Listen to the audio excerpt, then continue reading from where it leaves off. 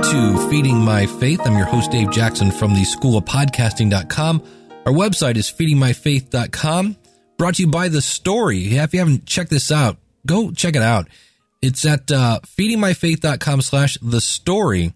It's the Bible as one continuing story. It's kind of chronological. It's got a foreword by Max Lucado. And if you're kind of tired of reading the Bible over and over and over, this is kind of a way to take that story and wrap it in a new kind of perspective. Again, check it out at feedingmyfaith.com/The Story.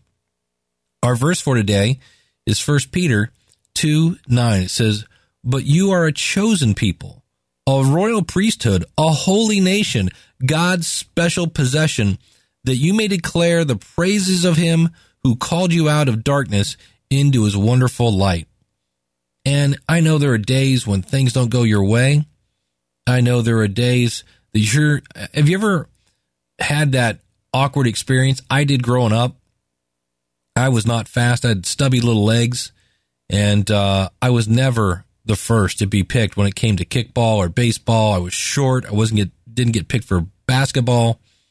And there's nothing worse than being the last person picked. When you look at a team, they go, well, I guess we get Dave. Well, here's the cool thing. God has chosen you. Yeah, that's right. Not only you are God's special possession, it says. And so declare the praises of him who called you out of darkness into his wonderful light. So you are a chosen people. Again, today's verse, 1 Peter 2:9.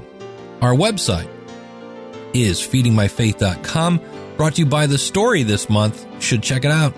feedingmyfaith.com/The Story. And I'm Dave Jackson from the School of Podcasting.com. Thanks for tuning in. We'll see you again tomorrow.